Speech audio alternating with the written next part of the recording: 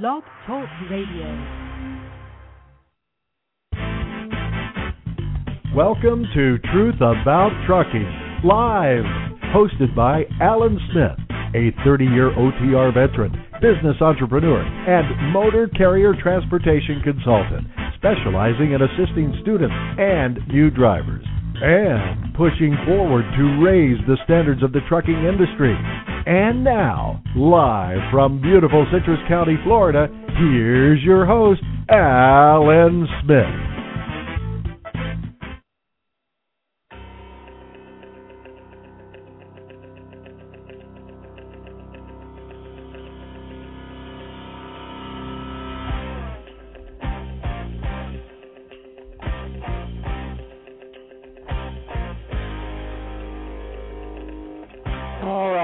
I really need to get a new intro made. I no longer do consulting work, but we'll just skip by that for now. Welcome to the show, everybody. I'm Alan Smith, and our number 347-826-9170, and this is Truth About Trucking Live on Blog Talk Radio. And today is Thursday, January 27th, 2011. Appreciate you tuning in and spending a little bit of your time with us this evening. And, Donna, I can hear you knocking around back there, so you're on the line, I take it? Yeah, I'm here. I can always hear you back there. But we have an interesting show planned with our special guest, Todd Dills.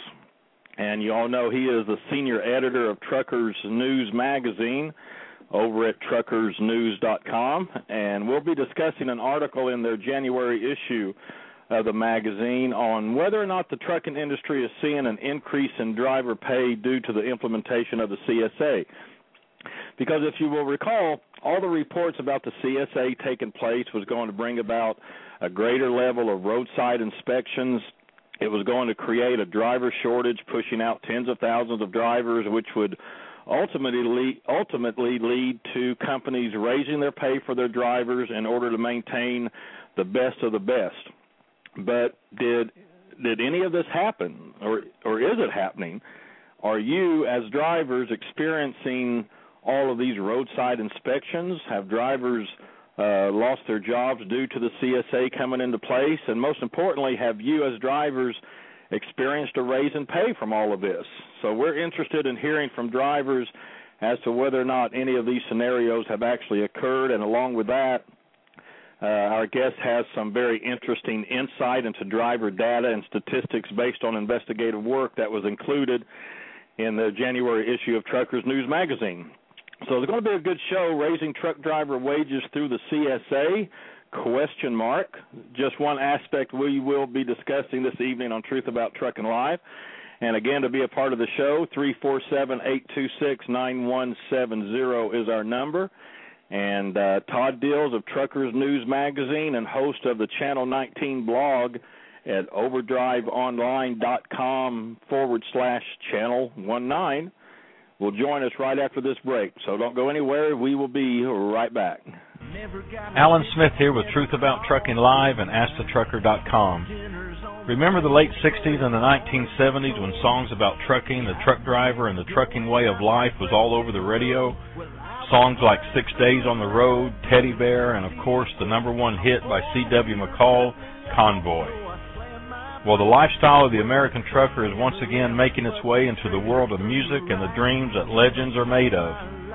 Songwriters Barry Allen and David Ayers of Allen and Ayers Productions, along with artist John Johnson, have produced the first music CD since the mid-'70s dedicated to all the men and women of trucking. The CD is a savvy, up-to-date collection of original songs relating to present-day issues that truckers face on a daily basis. Songs like Don't Get Hooked on Dak, The Trucking Brand, Say a Prayer for Jason, and, of course, the smash hit When the Big Rigs Don't Roll. Be sure to get your copy of When the Big Rigs Don't Roll CD, or you can download just the songs that you want. Just visit AskTheTrucker.com and you'll find the music player right on our website. Individual songs are only 99 cents each, or to receive the entire collection, just a small cost of only $15. The hard copy of the CD is scheduled to be released in August 2010. These are all new, original trucking songs that will keep you running down the highway, saluting all of our nation's truckers who keep America moving. When the Big Rigs Don't Roll Trucking CD release, produced by Allen and Ayers Productions.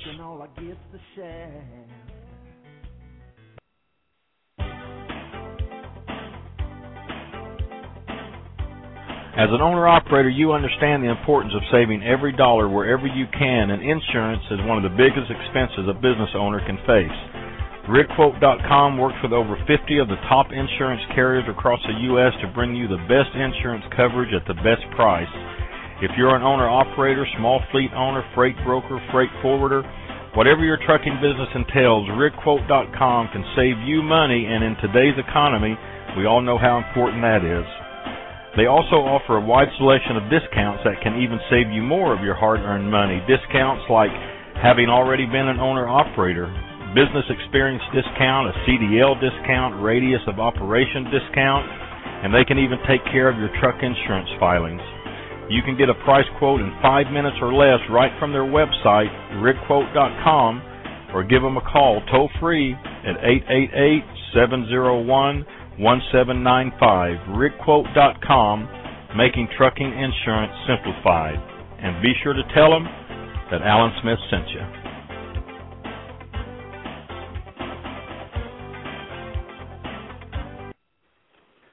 All right, welcome back. Truth About Trucking Live on Blog Talk Radio. I'm Alan Smith. Donna's over here clicking away on something, but she'll be with us here in a second. And special guest Todd Dills of Truckers News Magazine. Always a pleasure to have him back on here. Todd, how you doing? Doing good, Alan. How are you? I'm hanging in there. I was looking at. I saw the Alabama area code. Kind of threw me off for a second, but I figured, well, that had to be you. Yeah. I still, the magazines are based in Alabama. I'm living up in Nashville now, and I think we've talked about this before, but I still have that Alabama phone. Yeah, so, it works out. Yeah, I remembered that. So, and your little hands up there too. But we got our lines filling up. Got 20 or so people in the chat, and they're coming in. So appreciate everybody being here. I guess to start off. I'm just going to throw out here, we're hearing all this, the CSA was going to, do away with, 150,000 or 300,000 drivers, whatever it was, and cause a driver shortage, and, the CSA was going to be the cause of, getting rid of drivers and all this. But, and we've said this many times, and I don't know if everybody's getting or not, but Todd, really the CSA really doesn't have anything to do with getting rid of drivers. I mean, that's the trucking companies take it upon themselves to do that. I mean, what's your thoughts on that real quick? Well, yeah, I mean, I think the whole 200,000 drivers losing their jobs over this was a lot of kind of alarmist sort of talk here leading up to the launch, and of course here we are. It's the safety measurement system has been live for almost 2 months, and I kind of think I doubt that 200,000 drivers have lost their jobs in the last 2 months because of it. It seems to be it's an ongoing rollout. The real effects of it will be kind of felt over the long term, and that's one thing to understand. And when you hear, I don't think a lot of drivers should be afraid of losing their jobs over this. That's for sure. But yeah, like you were saying before, I think there are some positives that could come out of this. Yeah, because I kind of mentioned this, early on when it was just coming out, and I kind of use the term alarmist too, and I'm no expert on the CSA, but I just couldn't see any program being launched that would just knock that many drivers out of the driver's seat. I just found it, I just couldn't comprehend that. I just never did believe it. Sure. And Donna, you and I was talking earlier, the CSA has the intervention, so really that's kind of a sign that they're trying to save jobs. It's ultimately up to the company again to get rid of them, Well, I think sure. The letters that we get, a lot of drivers are getting terminated, and the reason is, they give them the reason CSA, and you have to wonder if, carriers are using this if they want to get rid of the driver anyway for whatever reason. They look back at their safety reports, even though they can't pull a PSP on a driver they already have. There is a way that they can, they know what their record is. So it could be out of fear that the companies themselves are using CSA to terminate drivers that have iffy records, or they consider questionable. And if that's really being the case right now, and now they're stuck with saying, well, there's not enough qualified drivers.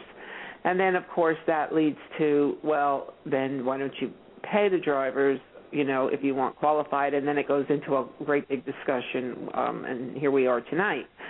So anyway, I think that's the thing with CSA. As part of the intervention, the drivers really don't get an intervention unless the company has an intervention, and that's what it looks like to me. Is that correct? Oh yeah, I mean it's all CSA is all about keeping tabs on carrier performance, from a safety standpoint, and insofar as the driver contributes to that, of course, which he is the front line of it really. Then the driver's part of that, and in terms of the value of that front line, it's funny, guys. I didn't really have a whole lot of perspective on the pay angle until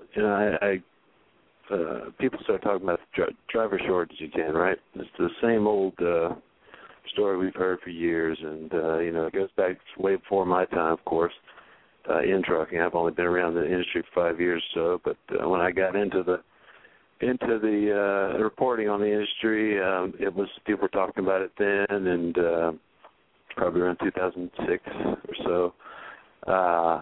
And it always kind of seemed to me, a lot of drivers would tell me, oh, there's no shortage, that kind of thing, and I think it's basically it's an objection to the term itself, which makes it kind of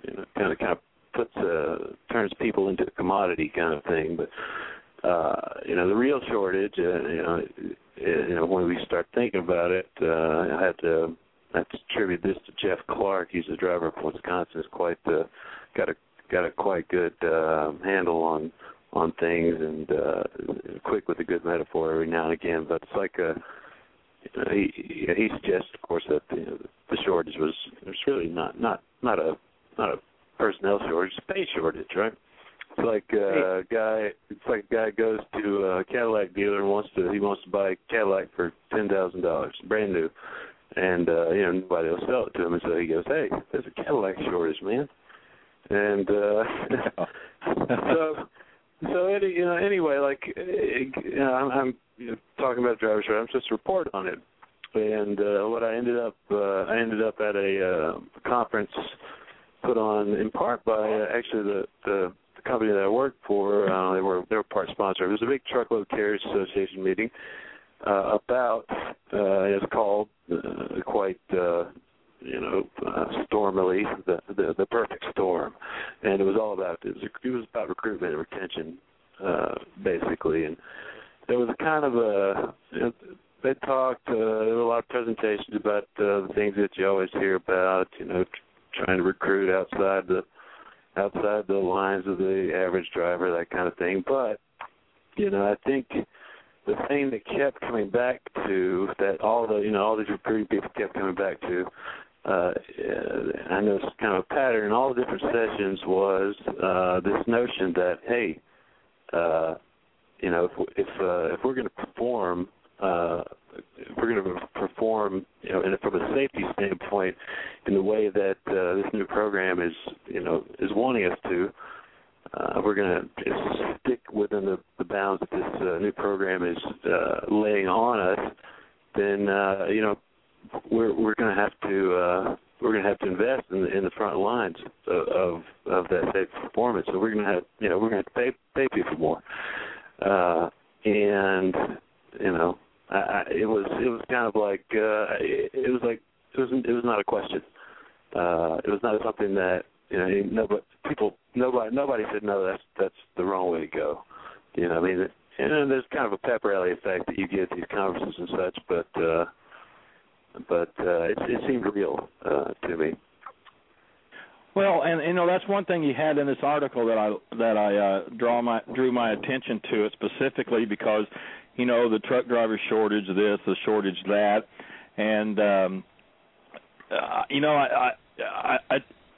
I would much rather say that it's not really a driver shortage problem, but it's a problem of a driver pay shortage. And in your article, you had done a survey, I guess it was. You had the statistics up there as to what were the main reasons drivers were leaving their jobs, and not enough money or low pay came in at 40%. And so that didn't surprise me. And you tell us a little bit more about that, because some of the other, I can't remember what some of the other reasons were they were leaving, but they were low, but the low pay was the main cause that drivers were leaving. Well, yeah, I mean, that question actually was, that question was like, what is the cause of the, and I think I had quotes around it, quote unquote driver shortage that carriers seem to be trumpeting lately, and there were several options to choose from, and one of them was there is no driver shortage, which I think that was number 2, and that was 25% of drivers said that. But it comes around that 40% of them said the reason that carriers might have, I mean, you gotta have to extrapolate from it a little bit, but the reason that carriers have trouble attracting good people is because of pay, and it's a long history behind that, of course. And the reason the pay is low is partly seems a result of sort of changes that deregulation brought about in the 80s, and everybody wanted to be a national carrier, rather than sticking to the kind of regional sort of niche markets that trucking was dominated by in the 70s and before, but which kind of attract a certain kind of person to the industry that like I think Todd Spencer from OIDA put it to me that in the 80s after deregulation, as the carriers consolidated and became huge, bigger and bigger and bigger, and they basically throw people out on the road and send them out there for months at a time, that kind of thing, and pay them less. You end up attracting a lot of people who don't expect to make a lot of money, and that basically just puts all this downward pressure on everybody, anybody driving a truck anywhere. And but now it seems like maybe, and again, all this stuff is ongoing. Like we noted at the beginning of the program tonight. But now it does seem, I'm pretty hopeful in this area that that trend finally may, with now that the federal government's focus on safety, as they got out of the whole business of regulating rates since the 80s, which is just deregulation, the focus on safety is reaching this nadir. It's reaching this high level of sophistication now with CSA, and that is hopeful. That seems to be putting in the minds of all these truck carriers around the country the notion that are affecting the notion of the value of the front lines of safety in their minds, and that's the driver, and pay going up is the result. Hopefully. Yeah, well, I think overall, most drivers see CSA as a positive thing that would, eliminate those, so-called bad drivers that shouldn't be out there anyway. I think another real major aspect of keeping pay low is the fact that the Department of Labor has drivers listed as categorized as unskilled labor. That's just an economic value that, you know, any laborer who's classified as unskilled, that's going to affect the economy, keeping the wages low. That's just an economic fact. Yeah, but, classifying it that way, you know, I mean, it certainly doesn't do anything for the you know, the notions of the value of that work in the minds of the people who employ those. You know, I mean, that's all that I think that is. But in reclassifying that, the job description would, you know, federally would, you know, who knows if it would make any immediate difference. But you know, it couldn't do anything but help for sure. But these other factors, you know. One of the statistics that someone sent me in an email was the fact it was the pay scale, the labor, it was from the labor statistics, and actually drivers are making less now than they were in 2008, which tells me that if there is an increase in pay, are they just going to go back up to really what they were? And even that wouldn't be what they deserve because there's no percent increase every year, you know. Right. What's the word I'm looking for? That 3% increase you get every year in your pay. Cost of living. So the fact that if wages go up, really, are they really going up, or are they going up from when they went down? Right. I mean, that's a good point to make for sure. And I mean, I think there's a lot of this that's. I mean, the charts that you refer to. I mean, I have some in my in this story, and you know, it's tracking starting pay. You know, I mean, basically that's the only thing. The Department of Labor statistics, you can sort of track that. That includes a lot of people who aren't actually drivers in those, but for truck transportation. But like the cyclical nature of everything, right? Like the starting pay averages kind of go up as with the economy, and then they jump back down, and then they kind of start to come back. And you know, it's kind of like, and every time they start to come back, it's when all the carriers start screaming about driver shortage. And there seems to be, in my mind anyway, there's like an opportunity when that starts to happen. And the difference now, and the big difference that now from in past cycles when wages start to come back, you know, from a dip, you know, from a downward dip.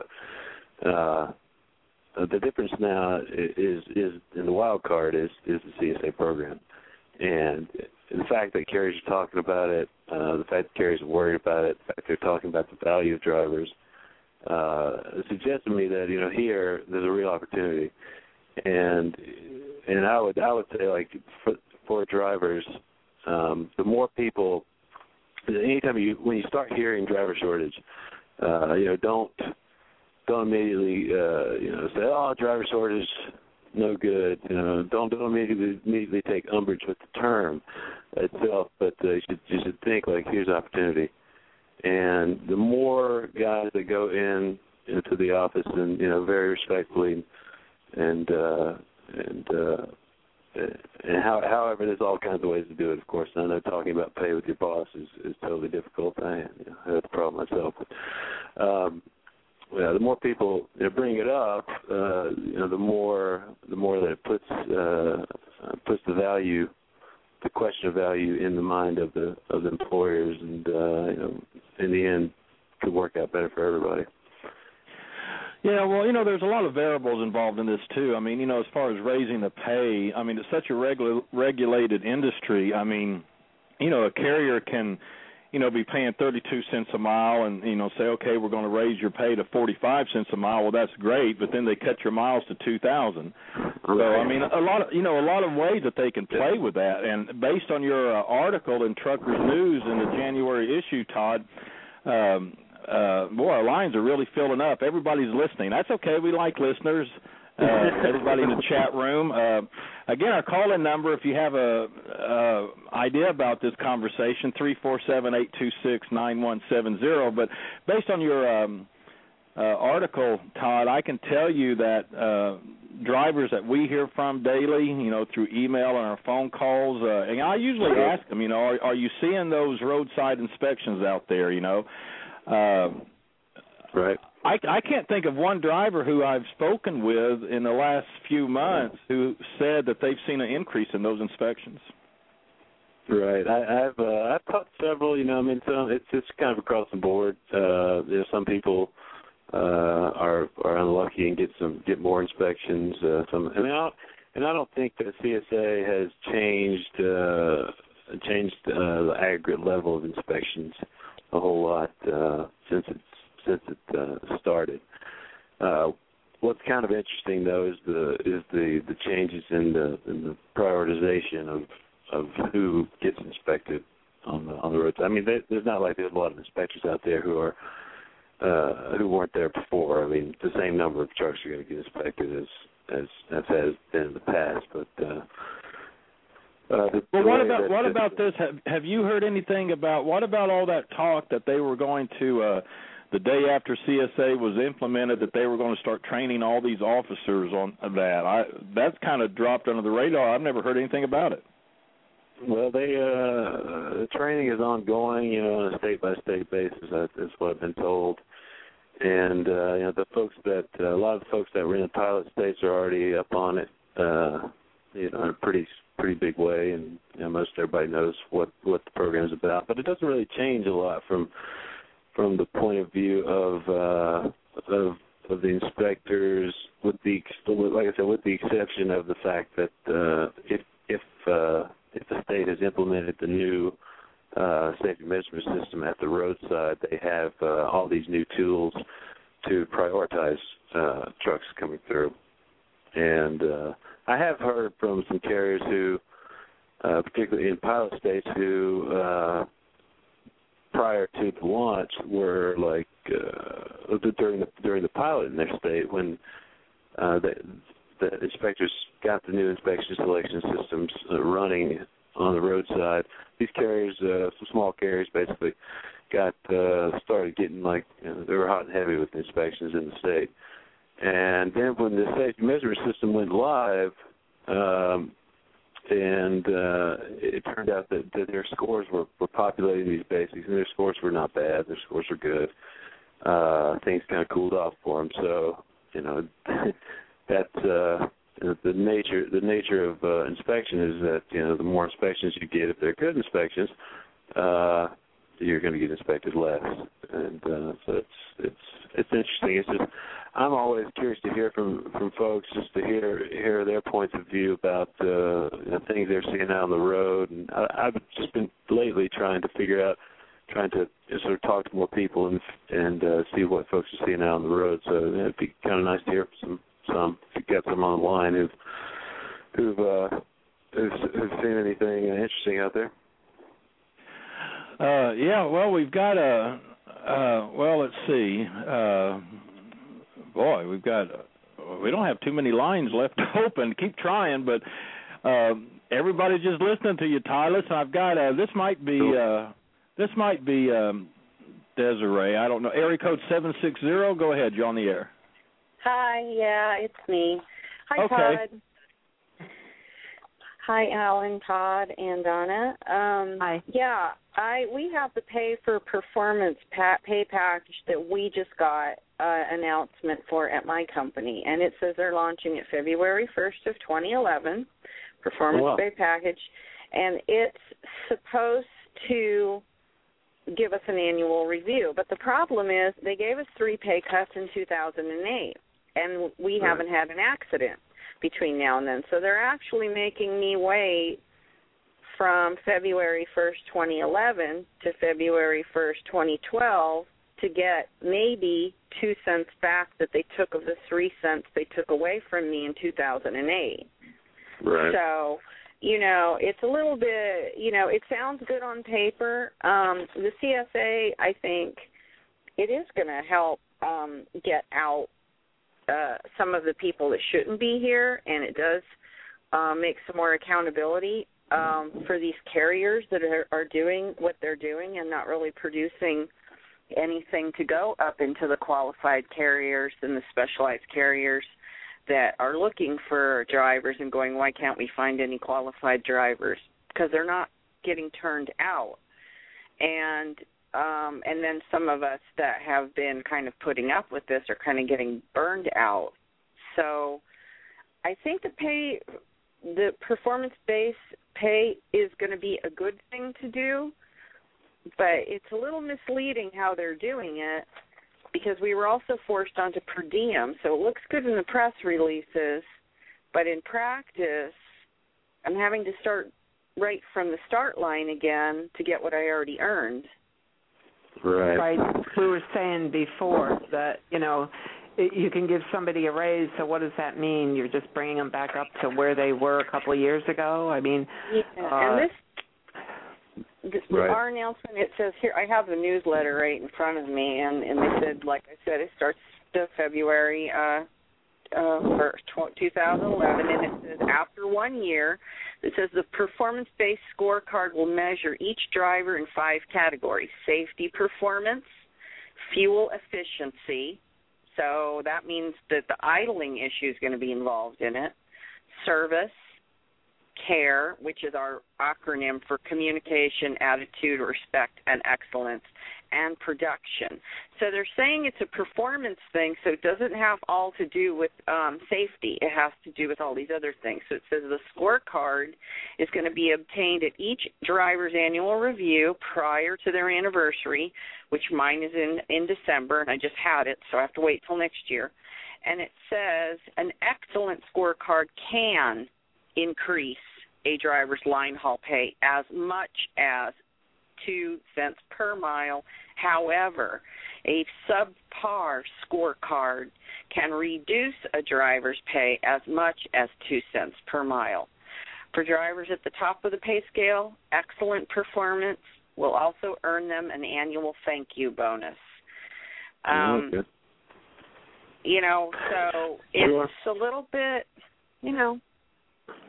It's interesting. It sounds to me like the fact that they're instituting that is probably. It definitely sounds like a good thing, but it also kind of parallels stories I've heard from folks all around the country and other kind of professions. The pay cuts that everybody got in 2008, and then. Rather than going to a sort of an inflation type raise for everyone, going to these kind of performance-based raises and such. So, yeah, it's interesting. It actually gives them another year at a low rate. Yeah. Right. So, and another thing that's really going around is, people want to get rid of the cents per mile, and they want to actually have, people getting paid, drivers getting paid for their waiting time, whether that be waiting for a load, waiting for a shipper or receiver, all those delays, and that will alleviate any kind of cents per mile decrease they've had in the past. So, on this performance thing, it all sounds great, but perhaps to really kick it off, maybe they should bring back the driver's pay of what they were cut to. In other words, if they were cut 3 cents, okay, starting February 1st, you're going to get your 3 cents back. And then after that, we're going to do a pay for performance raise. And that would be more fair. But that's almost the point. For me, my logic says that's almost ridiculous to say, well, you can get your pay back if you do A, B, C, and D, and a lot of it has to do with, like she said, idling, no idle, for the fuel saving and, air and all this. So I don't know. It's just kind of gives them another year to keep drivers at that low rate. That's what it looks like to me. Sure. Well, definitely. Yeah. Go ahead, Todd. I was going to say, in Desiree's case, another year, I guess. Other people have different anniversaries, eh? Well, that's true, you know. Yeah. Yeah. Well, thanks, Desiree. You know, I've got another caller on here. It's an international caller. I don't know if I'll take it or not, Donna. You know, I just don't ever know about those international callers. We get some, you know, we get like that last caller we had. Okay, well, but you got that quick mute button. Keep your finger on it. Well, I'll give it a shot because it's area code 200, so that tells me I've got the number here, area code 200. It's an international call. I know that. We'll go ahead and try. Go ahead, caller. You're on the air. Yeah. Hello. Uh-huh. Yeah. This is Christopher Poole. Hello. Yeah, go ahead. Yeah. Who this is? All right. That will be the end of that call. Okay. That's the only thing about those international calls. We have a lot of international listeners, and some of them are good, and some of them we're just not so sure about. So we do have. Let's see. Okay, from Delaware. Let's see. This might be Richard or Patches. I'm not for sure. Area code 302, Delaware. Go ahead. Hi, Alan. It's Rich. Hey, Rich. How you doing? Good. You know, a lot of good points are being made. First of all, you know, CSA is just a different type of enforcement than what we were actually doing before. You know, the only really difference is decreasing the amount of on-site total compliance reviews, and the whole basis of it was based on the time it took to do a compliance review. And they kind of streamlined it to where they can focus on particular items that they can go into. So if a carrier just has problems in as far as like mechanical or, you know, the 7 basic areas. But as far as with the drivers, in losing their drivers, our fleet is an aging fleet. The average age of drivers out there is 47 years of age. And ours is very restricted, a very regulated, and a very disciplined occupation. And a lot of the youth coming in or looking at our occupation don't seem to want to be as disciplined as what the older, better drivers were. And in my business, as you well know, I've been going around training and teaching CSA and showing drivers where, you know, even in the CSA PowerPoint explains where the federal government will not affect your driving. Well, if you're a motor carrier that gets a letter of intervention that says you have a high, you know, number in mechanical, and one driver isn't doing pre-trip inspections and he's getting caught with maintenance problems, then, you know, the federal government is handing your troublemaker to you. But so that's one thing that I think that it actually is working with the people to do. But, you know, there's several problems we have with pay increases and pay structures. You have your for-hire motor carrier. I'm a firm believer in percentages, you know, of flat rates and, you know, on what the load is hauling. But with the new regulations coming in on the time frames allowed, you know, time that drivers are allowed to drive, is going to restrict the amount of time or how much money a person can make simply by regulation. So the problem is, out of 750,000 registered motor carriers, you know, what percentage of them are for hire motor carrier that's regulated by hours of service, and definitely the enforcement is CSA, and what are guys that are in a supportive measure where the vehicle isn't generating any revenue? So they have to look at their structure, because that guy has to be as qualified as what a guy is hauling freight for hire. Sure. Yeah, you're talking about in terms of like a private carrier, right? Okay. Yeah, and I mean, if somebody's driving, say, a six-wheel delivery truck, or, you know, guys say driving a beer truck or a soda truck, you know, I mean, he's making, you know, several stops a day, but he's not based on the amount of revenue that vehicle is making on the load it's hauling. You know, he's based on what the profit of the company is making, or what they have to consider as getting paid hourly or something, right? Like, yeah. So I mean, we have such a wide area in our industry that's regulated, but that needs qualified drivers.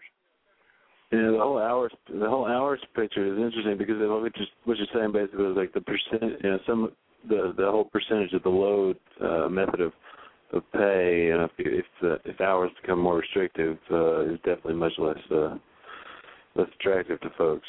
For sure. Right, and when I had the company that I worked for, our drivers worked on a percentage basis. And to give you an example, like the guys that ran from our home terminal out to the Midwest and back, those loads paid, the company. It was a private carrier, and those loads were figured in a freight rate, that they charged to the customer. It was incorporated in the rate, and the drivers got a flat percentage, where the driver might be able to do that in 5 days.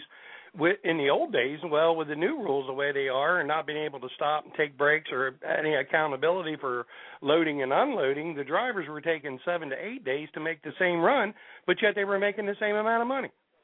Right.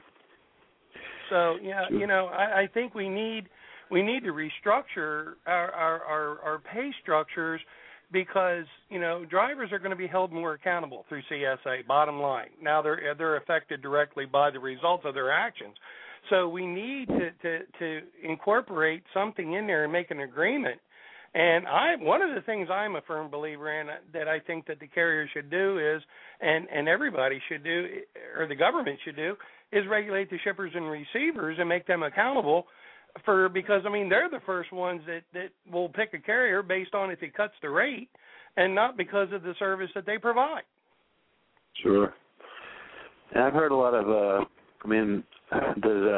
just paying folks by the hour now make a whole lot more sense than it did before. What do you think, Chris? As long as the hour, because you look at a guy and gal that runs long distance. If you pay him by the hour, you got to be careful. You may be below minimum wage. Yeah. For the total time that he works. Right. Yeah. All right. Well, thanks, Richard. And that's Todd. That's just getting back into more regulations, huh? That's sure. Don't know if it just takes regulations. Circles. I hear you. How about caller from area code 314, Missouri? Go ahead. You're on the air. Hello, that would be me. How are you, Alan? Hey, I'm good. How you doing? I'm doing fine. This is Eddie. Hey, hi, Eddie. Hey, how you doing? All right. I just wanted to add to Desiree's comments over there. I'm fully in support of her that driver pay is probably going to go down before it goes up. From a business perspective, payroll is number 2 behind fuel as the most expensive part of our trucking business operation. So naturally, as last year we saw the fuel prices come down a little bit, and so companies were willing to pay drivers a little bit more. And now that fuel prices are going up, obviously, somebody has got to give, and it appears that driver pay will suffer as the prices go up. In addition, all the new regulations that companies have to adjust to, like, idling laws, clean air, noise, all that kind of stuff, it's a catch-22 situation, because without paying drivers well, trucking companies cannot attract good or reliable drivers. So it sounds like, we may have to think of alternatives like organized, groups, or, I don't know too much about unions, but it sounds like we may need some organizations that actually represent drivers and go to the companies and say, hey, we are an integral part of the operation, and we demand better pay than we are already getting. Sure. Yeah, and Todd, there's always a lot of talk, about union this and union that, and, a lot of drivers are for it, a lot of are against it. It's kind of the same old saying, it's hard to get 2 truck drivers to agree on one thing. Right. I think you're right. And there's just so many, the owner-operators, leased carriers are basically, under the legal definition of union, collective bargaining, they're basically they have no recourse in that area because they're considered business owners. So it's just and then it's an interesting area, but I like I was interested in what Eddie talked about with fuel going up again. Yet since I think a lot of that increase, it's been happening pretty sharply here since November when I attended that conference I talked about earlier. And that variable, if it continues to go up and we get another situation like we had in 2008, in the short term, that that could be a buzzkill in the whole the driver pay situation. But going forward, the same variables still apply, and of course, the fuel situation could do a big number on the economy, in the freight market as well. So, there's for sure. There's just so many things, involved in that. So, sure. All right, thanks, Eddie. I tell you what, let's take a quick break, and we'll continue our discussion with Todd Dills of Truckers News Magazine when we come back. And Patches, I see you there. We'll take Patches' call right after this break. Be right back. Hey, everybody. Alan Smith here with Truth About Trucking Live on Blog Talk Radio. Have you been driving a big rig for a while now and considering starting your own business as an owner-operator? Well, Lone Mountain Truck Leasing offers the best lease purchase plan in the industry. With a small down payment and monthly payments around $1,000 or less, you make the monthly payment, and when the final payment is made, they hand over the title. It really is that simple. There is no big balloon payment at the end, and secondly, the truck is yours, not a lease plan under one trucking company.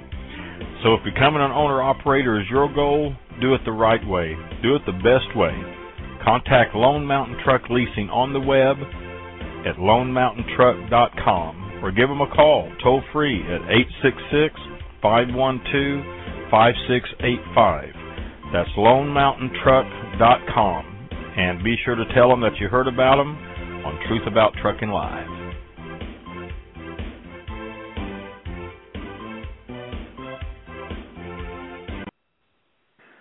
All right, Lone Mountain Truck Leasing, good company. We're talking with Todd Dills, senior editor for Truckers News Magazine over at truckersnews.com. Let's get Patches in here. Patches, go ahead. You're on the air. Yeah, good afternoon or evening, Alan. I'm here. How you doing? I'm alive. These new what do you hours think of about service in the CSA 2010, in my opinion, both of them should actually be thrown out.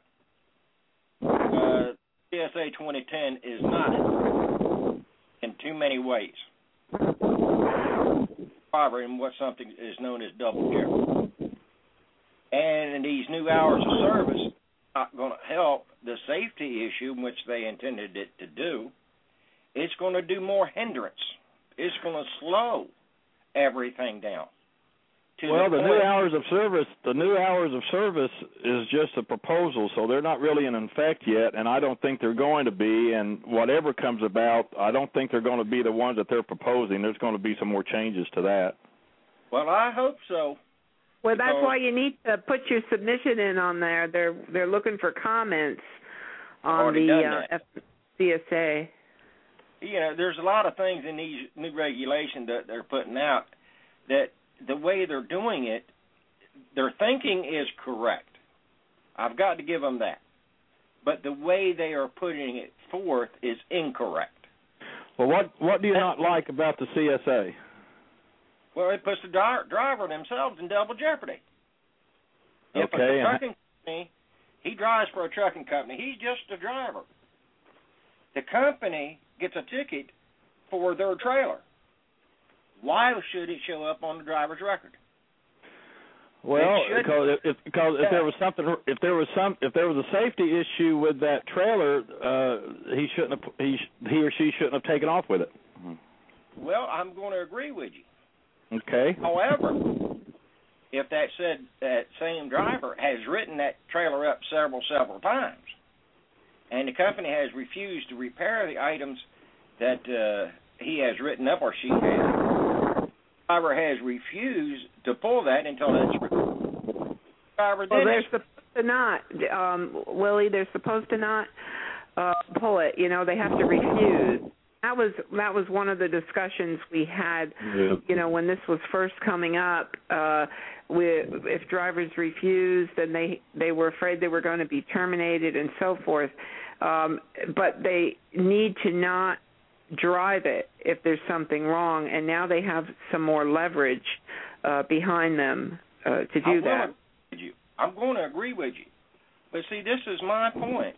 My point is, the driver has written it up. He's refused to pull it.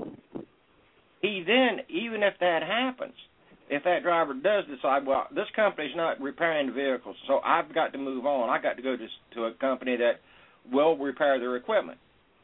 He will not be able, or she will not be able to get a job because pre-screen. It will refuse you. PSP is okay.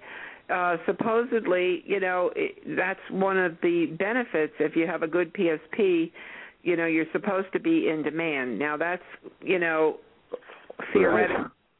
Theoretically, forget it. It's largely theoretical at this point, for sure. Yeah, but I'll tell you this, if I may. I did my pre-screen. I got stuff on there that's 2 years old. I have put my objections into it, asked for review of it. If it's over 12 months old, no state will do a cotton-picking thing. No state. Yeah, I've heard the same thing from a lot of folks having right trouble now with that. is keeping me from being hired.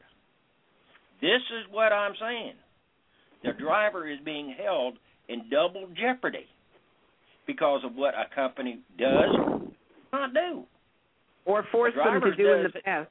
Does his job. No, that's even today. I know a driver right now that's lost his because of the pre-screen, because of what's on his driving record, of what the company got the tickets for. The company did not repair and send the work orders in. So, right. Yeah, we've gone over this quite a bit, but Todd, shouldn't since this is implemented by the CSA, and these problems like Willie's talking about and everything, and we've gone over this same thing over and over and over, so I don't want to go over it all over again. But if a driver is found in that position, he should have more help behind them because of the CSA. I mean, they should be able to go to the. Go ahead. Yeah, today he should for sure. I mean, most motor carriers are going to are paying more attention to small things and small and large things, problems with the trails that could be a inspection violation because of CSA. That doesn't mean, of course, that everybody's doing it. But I think what the caller was talking about was the problem being, the PSP has a 3-year inspection look back. 3 years ago, 2 or 3 years ago, were a lot of carriers talking about CSA and worried about small violations of trailers? No. So it's kind of like as we're kind of catching up to the program now, and like everybody knows about it now, and everybody's cognizant of the fact that if your driver sees a problem, you got to fix it.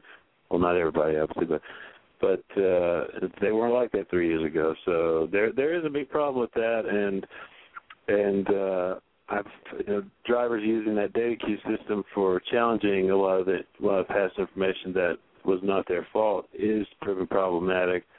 A lot of different issues with that for sure. And I got a story that probably going to come out in March issue that'll take a big look at some of that in Truckers News. So we'll have to.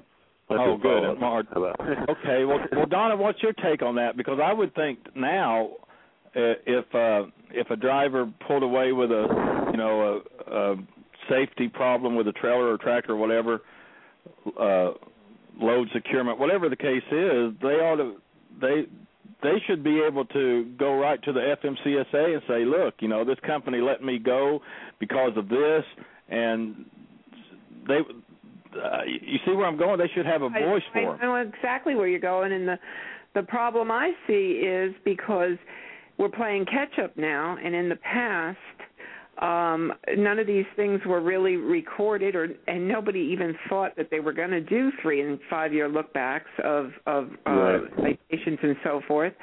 So drivers who were pushed to drive over their hours, they took a chance, and they didn't want to lose their job. They didn't say no. Bam, they got caught. That's on their PSP. Drivers that reported trailers with problems or, something's wrong, equipment problems, and the company said, well, just go anyway and make it to, such and such. They get caught, there's a violation, okay, and now that's on their PSP. So a lot of these violations that nobody thought they'd ever be caught on have gone on. They're on their records, and many of them are not the fault of the driver. Right. They've been pushed into it. Had they known, hindsight's great. Had they known, oh, well, in a couple of years we're going to be accountable for all these, I better start saying no, maybe they would have. And maybe not, because if you ask drivers what's the reason that you did that, they said, I was afraid of losing my job because there's retaliation, and we all know there's retaliation. Now there might not be because, see, that now it's going to fall back on the carrier also. So yeah, it's a different picture. So that's what I see the problem with the PSP. Good drivers have some bad records, and it wasn't their fault. And I'm not trying to relieve accountability to drivers, but the truth is, in many of the cases, it isn't their fault. And I'm sure if they could live it, do it over again, they'd do things differently, but, it's too late. I did want to bring up a question to Todd later about the driver shortage and H-2B visas. Okay, I will. And Patches makes a good point because, there are still a lot of problems just like that with the CSA. We're just going to have to see how it plays out. But caller from Oklahoma, area code 918. Go ahead. You're on the air. Hello. Hello. How you doing? Hello. Good. What's going on? Not much. Is it's me? Is it Jim? Oh, that's Jim. Hey, Jim. Oh, I must have hit a button. I'm sorry. Oh, okay. I saw your hand. I thought you wanted to talk. Well, hey, Hello, Jim. Jim, you're a driver out there. Are you seeing an increase in roadside inspections and anything like that? I see a whole lot of more people taking care of their stuff. I'm telling you what. It used to be I'd drop a trailer and pick another one up, and it would be something wrong with it. Now, when I go over it, it's perfect. There's nothing wrong with it. No one drops a bad trailer anymore. Oh, that's a good thing. Yeah, that's awesome. All right. Well, good. All right. Let's. I just saw your hand there, Jim, so I thought you were jumping in here. Let's see. Let's go to. Got a caller from California, area code 8. Oh man, my eyesight. 80. Here, let me do my little. It's rough getting old. Area code 805, California. Go ahead. Yeah. First, I'd like to say hi to Desiree. This is Bear. I work for the same company that she does, and I'm seeing I've got a lot of friends out there that are. I got one friend that was inspected 3 times in one day. In California too. No, right now. I'm in Kentucky. Okay. He was in some western state. I'm not sure exactly which one he was in, but he got inspected 3 times in one day, and it was just pull over on the freeway kind of inspections. I've heard some similar stories from folks too about things like that. And like they're taking advantage. One of the cops told him that they have to do something like 500 between now and the next 6 months. Really? 50. Yeah, there's a quota that they have to meet. How much validity there is to that, I couldn't tell you. It's just that's what this one driver told me, that a police officer, a state trooper told him. I've heard some anecdotal reports very similar to that too. It's things that are hard to check out. Yeah, how do you check something like that out? Nobody's going to say, yeah, that's how I said that. Right. Yeah. A lot of the officers out there, I find, I've never been inspected since it started. I have a brand new truck, so I guess they're not too concerned about my stuff. And as far as the trailers go, I'm not having any problems at all with that. My company, I get a trailer, and in fact, they're pulling them in and inspecting them quicker than you can use them. Almost seems like they're almost in the hind parts because they're inspecting the doggone things every time you turn around. All right. Well, Todd, that sounds one of the things you're kind of looking for. Sounds like they're getting more on top of it. That sounds interesting. Yeah. I mean, and he brings up a great point about nobody had it put to me the other day. Like nobody likes to use the term profiling. But that's kind of what that's kind of like what a roadside inspector does. He got in a nice new truck, everything's clean. You're more likely to get the pass than the opposite. Yeah, but it's really kind of always been that way. I mean, I always kept my rig clean, so that's really not anything different. I mean, it's kind of always been that way, Yeah, sure. I know what you mean for sure. Okay, well, Ben, thanks for the call. I appreciate it. Well, listen, time's winding down here. I want to get more into your article in the issue. Okay. What more in this issue should we know about that maybe I haven't covered here yet? In that story particularly, I think we pretty well covered it. I mean, it's just the notion that as CSA continues to be developed, it could be in the end a bonus for like it could mean in aggregate the driver pay sort of averages and such returning to levels that make more sense than they have over the years. It could be. I don't know if we're seeing it now. And you brought up the other point about diesel price. They're calling for $4 or $5 a gallon. Now it's dropping now. The price of crude has dropped, but I think there's a lot of people playing that game too. So it's hard to say. It's hard to figure anything on crude price. I mean, too many people playing with that thing. It is for sure, and that's a big wild card for sure. If we go back up to 4 or 5 a gallon diesel, you can probably expect another couple of years worth of recession. But hopefully diesel will follow crude and drop back down a little bit, or level. Well, I personally, just on a personal note, I don't think the economy is going to. I think the economy is going to stay the way it is for probably another 3 to 5 years. That's just my personal opinion. But Donna, I know you're foaming at the bit. You've got to get NAFTA in here, I bet. Well, no, I'm not gonna squeeze NAFTA in, but it's come on, I want to play Connie Chung here. Just tell Todd. Listen, Todd, it's just me and you. You can tell me. Nobody's listening. But we got to put. For some reason, I like putting Todd on the hot seat. So come on, let's do something. Okay, Todd. This is what we've been hashing it around over here, Alan and I, but I want to bring this up.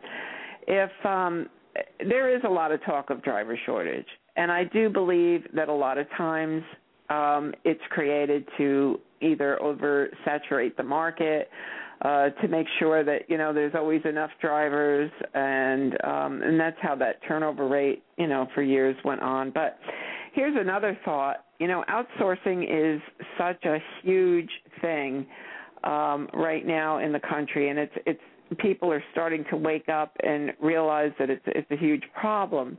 However, if the industry can actually proclaim that there is a driver shortage, I mean, the one way you could look at it is, yes, drivers would be paid better because they'd be in demand. However, the other side of that is if there's not enough qualified drivers and they can convince the industry that there is a driver shortage, that could allow for the H-2B visa applicants to enter in, and they will have a lower pay, which would probably be very much appealing with the higher price of fuel going on. Has that been, mentioned, talked about? Is that a buzz anywhere? I'm just curious. There is, I mean, there are some carriers that have, we haven't gotten into the notion of visas. I haven't gotten into the notion with visas much with anybody, but there are people that have a lot of kind of interchange freight. Mexican drivers running freight in U.S. trailers, in Mexican trucks in the United States and things of that nature.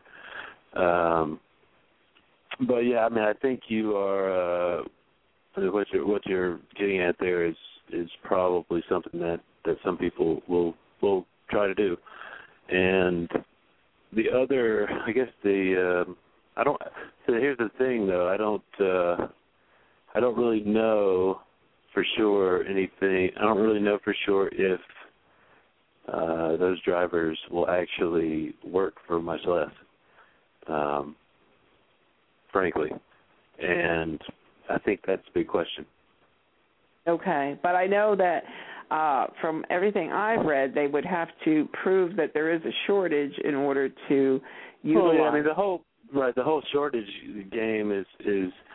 I mean, in my mind, there's a lot of like in the past. There's been the whole shortage game is kind of a message. It's not intended for drivers. It's not intended for drivers. It's intended for shippers, and it's intended to say, hey, we got problems. We don't have a lot of drivers. It's like a little telegraphing of, okay, there's a capacity problem, so now we have to charge you more. That kind of thing. It's like. But yeah, like using the idea of a shortage as a way to get some changes in the law so that you can recruit foreign nationals to drive and such. I mean, there's probably somebody out there that'll do that. I mean, that's and at the same time, I don't know if there's a lot of benefit to it. It's actually not something that I've looked at directly. But good, interesting thing to bring up for sure. Well, maybe we'll see that in Truckers News. I mean, from your viewpoint, then, Todd, you don't. Is there a truck driver shortage or not? I don't think there's a truck driver shortage. No, I think there's plenty. There's lots of drivers. There's a lot of people out there without work that want to work, and it's just a complicated dynamic. It's a way of talking about something that a lot of carriers kind of a lot of people anyway, when they're talking about it, don't really stop to think about exactly what they're saying. I mean, basically what they mean is they feel like there's a shortage of people that want to work for them. I mean, that's the idea. Okay. And that they want to work for them, so they're not getting the right applicants that they want, and or they're not getting the exactly right kind of person that they want or something. That's what it's code for. Right. And the other thing is we need to get a bigger pool in of qualified drivers, and we're going to have to step up the CDL training, which we've been talking about, it seems forever. But if you want to replace drivers, you have to have qualified drivers coming in. And that's okay. But what's a qualified driver? We have Patches over here. He's definitely a qualified driver, but he can't get hired. Right. He's probably been driving trucks longer than I've been alive. You see what I'm saying, Donna? Well, yeah, but they're saying for the ones that are retiring, what did Todd say? The average age is 47. 47. Okay, and drivers usually, their health issues, their knees and so forth, kind of make their career shorter than on a lot of other careers. So what I'm saying is, I would think that if you're really worried about a shortage, you're really going to vamp up your training program and say, hey, we're going to find more qualified applicants, which is another problem, with recruiting. You're going to have a better screening process. I know Jan and Jim McCarter had a great article on their blog about a guy that was in CDL training. He didn't even want to be there, but they made him go. just, to show that he was trying to do something, and he turned out to be a terrible applicant. So there's going to have to be better screening processes in the industry, better recruiting, better training, and if you're really worried about a driver shortage, you're really going to have to address those issues also. And I know training thing's a whole other show. I mean, we could go on about that one. Yeah, I think there's a certain amount of truth to the idea of driver shortage in the whole generational thing. The amount of young people coming in and the amount of the kind of slow aging of the industry writ large. I think the average driver age may be actually more than 47. I don't think I said that, but. I think Richard said that. Oh, Richard? It may be a little more. It may be a little higher. I mean, there's different statistics and stuff out there, but... I did a post a while back about that, but I don't have it in front of me, and I had estimated the average age, I'm not going to say, I don't remember what I put in that post, but I think it was a little bit higher than that too, but that is definitely something to look at, the retirement. I'm going to try to we're winding down time here, Todd, but I want to try to get another caller here for you, might have something for you. From Minnesota, area code 763. Go ahead, you're on the air. Hello, Alan. This is Jason Haggard. Hey, Jason. Hey. I told you I'd get a chance to call in when I got some time. Yeah. I'm glad you did. Yeah. Actually, it's kind of funny because I was just doing, you know me, I kind of work under the cover of darkness in the trucking industry. You know that.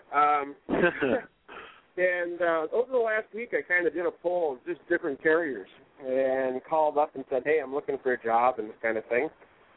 And what I have found, believe it or not, is there are quite a few carriers out there who are more than willing to take somebody without the experience rather than with, because they are so living in fear of CSA 2010 that they would rather put somebody on that has no experience but also has no record of accidents, no record of any type of violation, and they would rather take them on that way than take somebody that does have maybe a slight blemish on their record and with 10 to 15 to 20 years of experience.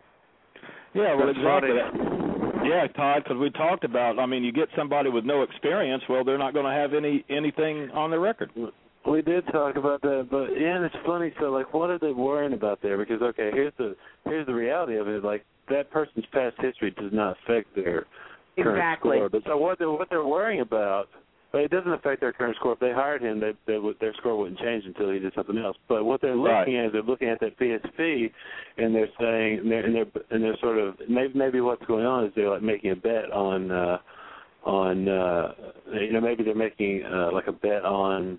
Would that be smart, making a bet on, in the event that this person gets to an accident, they have the PSP trail to prove that this guy has a record of inspection. But that doesn't make any sense. I don't know. It's very strange. It's almost like they're going for the safe horse bet, and in reality, I think they're shooting themselves in the foot. Yeah, because a person that's totally untested is a total wild card, right?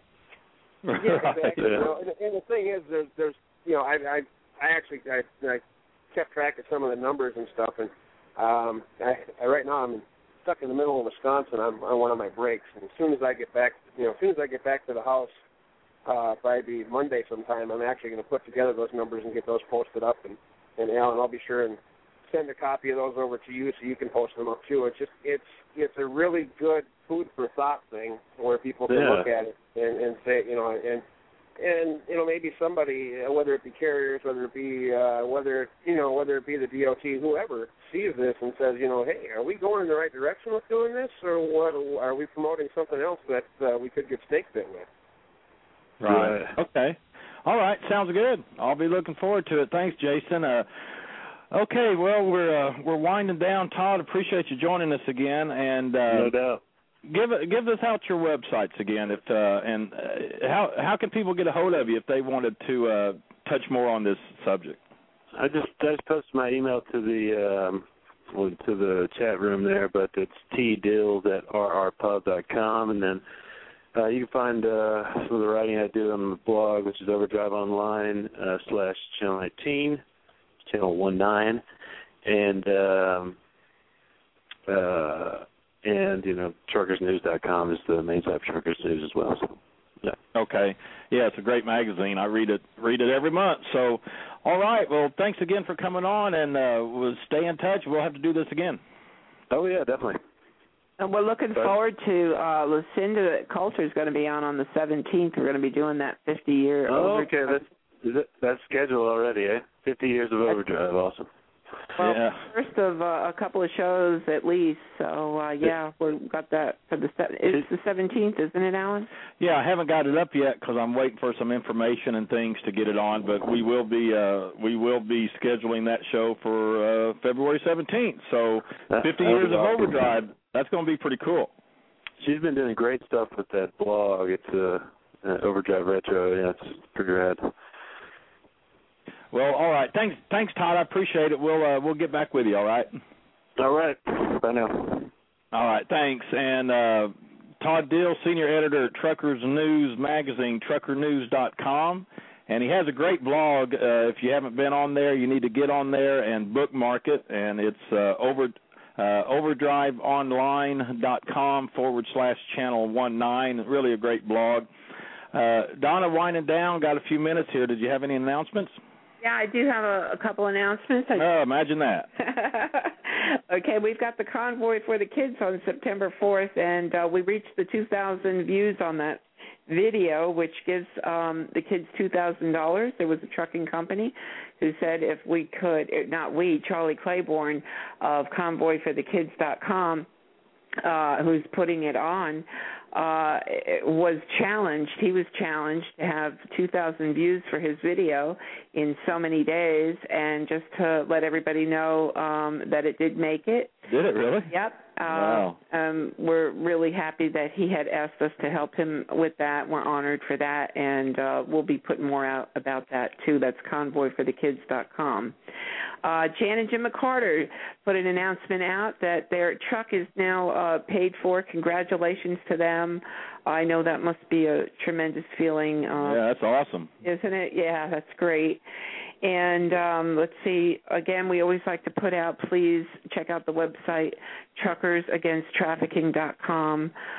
Tremendous awareness for the human trafficking that's going on in the nation, in the world, but how truck drivers themselves are being such an asset in reporting a lot of the atrocities that do occur and exist within the truck stop. So if you want to learn more about that, truckersagainsttrafficking.com.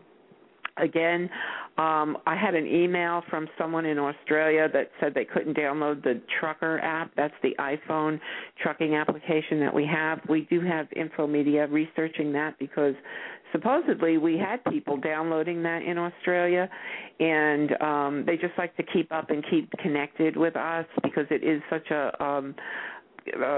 relationship type application as well as information. So we are working on that. I don't know if you're listening, but we sent an email to you also. Let's see. And, okay, we already announced the celebration of Overdrive's 50 years with Lucinda Coulter on the 17th, and I'm pretty excited about that. I've been talking to her through emails, and I think it's going to be a great nostalgic show. I hope everybody can be a part of that. And anyway, I think that's it for tonight, Alan.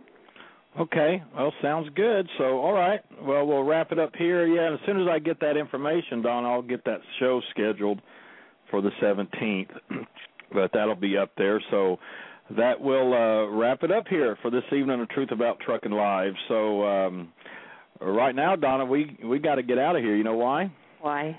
Because Big John's coming to town. From when the Big Rigs Don't Roll Music CD, here is Big John's coming to town. So you can check out our show schedule at blogtalkradio.com/truthabouttrucking. And thanks for all the callers listening online, everyone in the chat. Had a lot of chatting going on in there. I couldn't hardly keep up with it, but we appreciate you listening. And so until next time for Truth About Trucking Live, I'm Alan Smith. Drive safe. And as always, thanks for listening.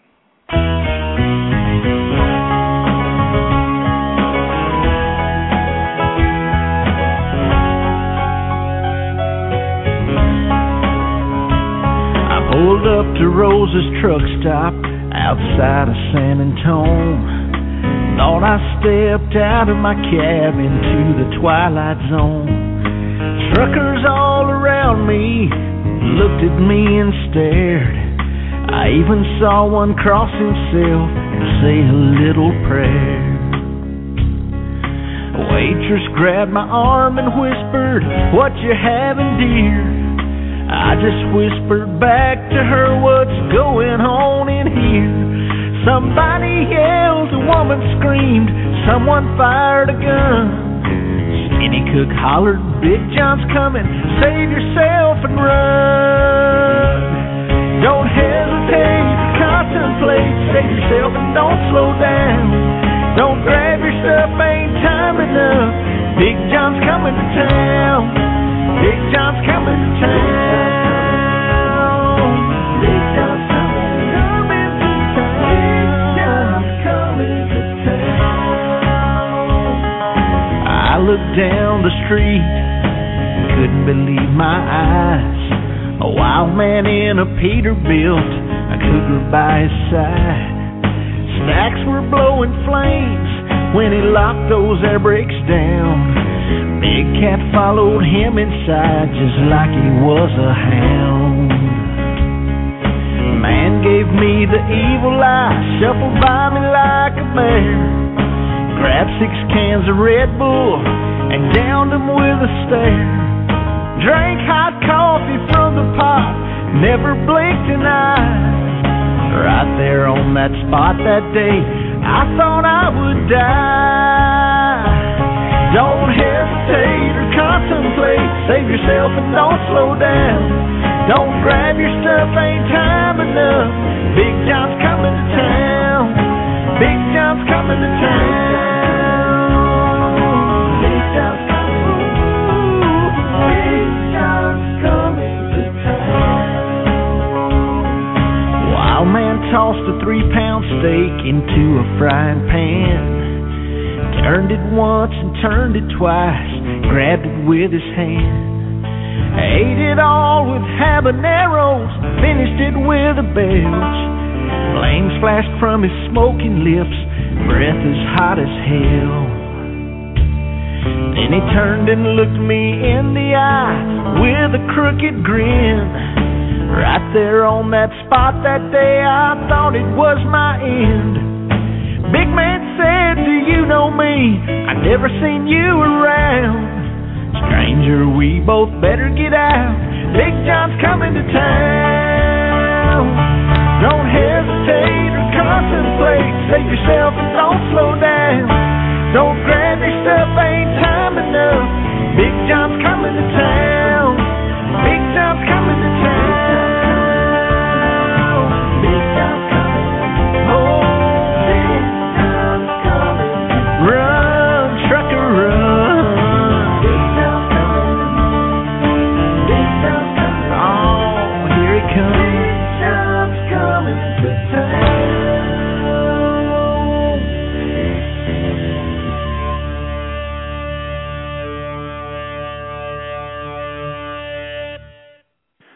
All right, get you moving there a little bit. Big John's coming to town. That's from When the Big Rigs Don't Roll music CD. If you haven't got that CD, it's a great CD. Just Google When the Big Rigs Don't Roll. You'll find it. And thanks again for all the listeners on the line, the callers, everyone in the chat. Appreciate you being here. And again, keep up with our show schedule at blogtalkradio.com/truthabouttrucking. We have shows lined up for you. We'll have one on the 17th of February. It's not up yet, but it will be there. So thanks again. Appreciate it. Todd, always a pleasure. And check out Todd, the Truckers News Magazine at truckersnews.com. And we will see you again next time on Truth About Trucking Live right here on Blog Talk Radio. Good night, everybody.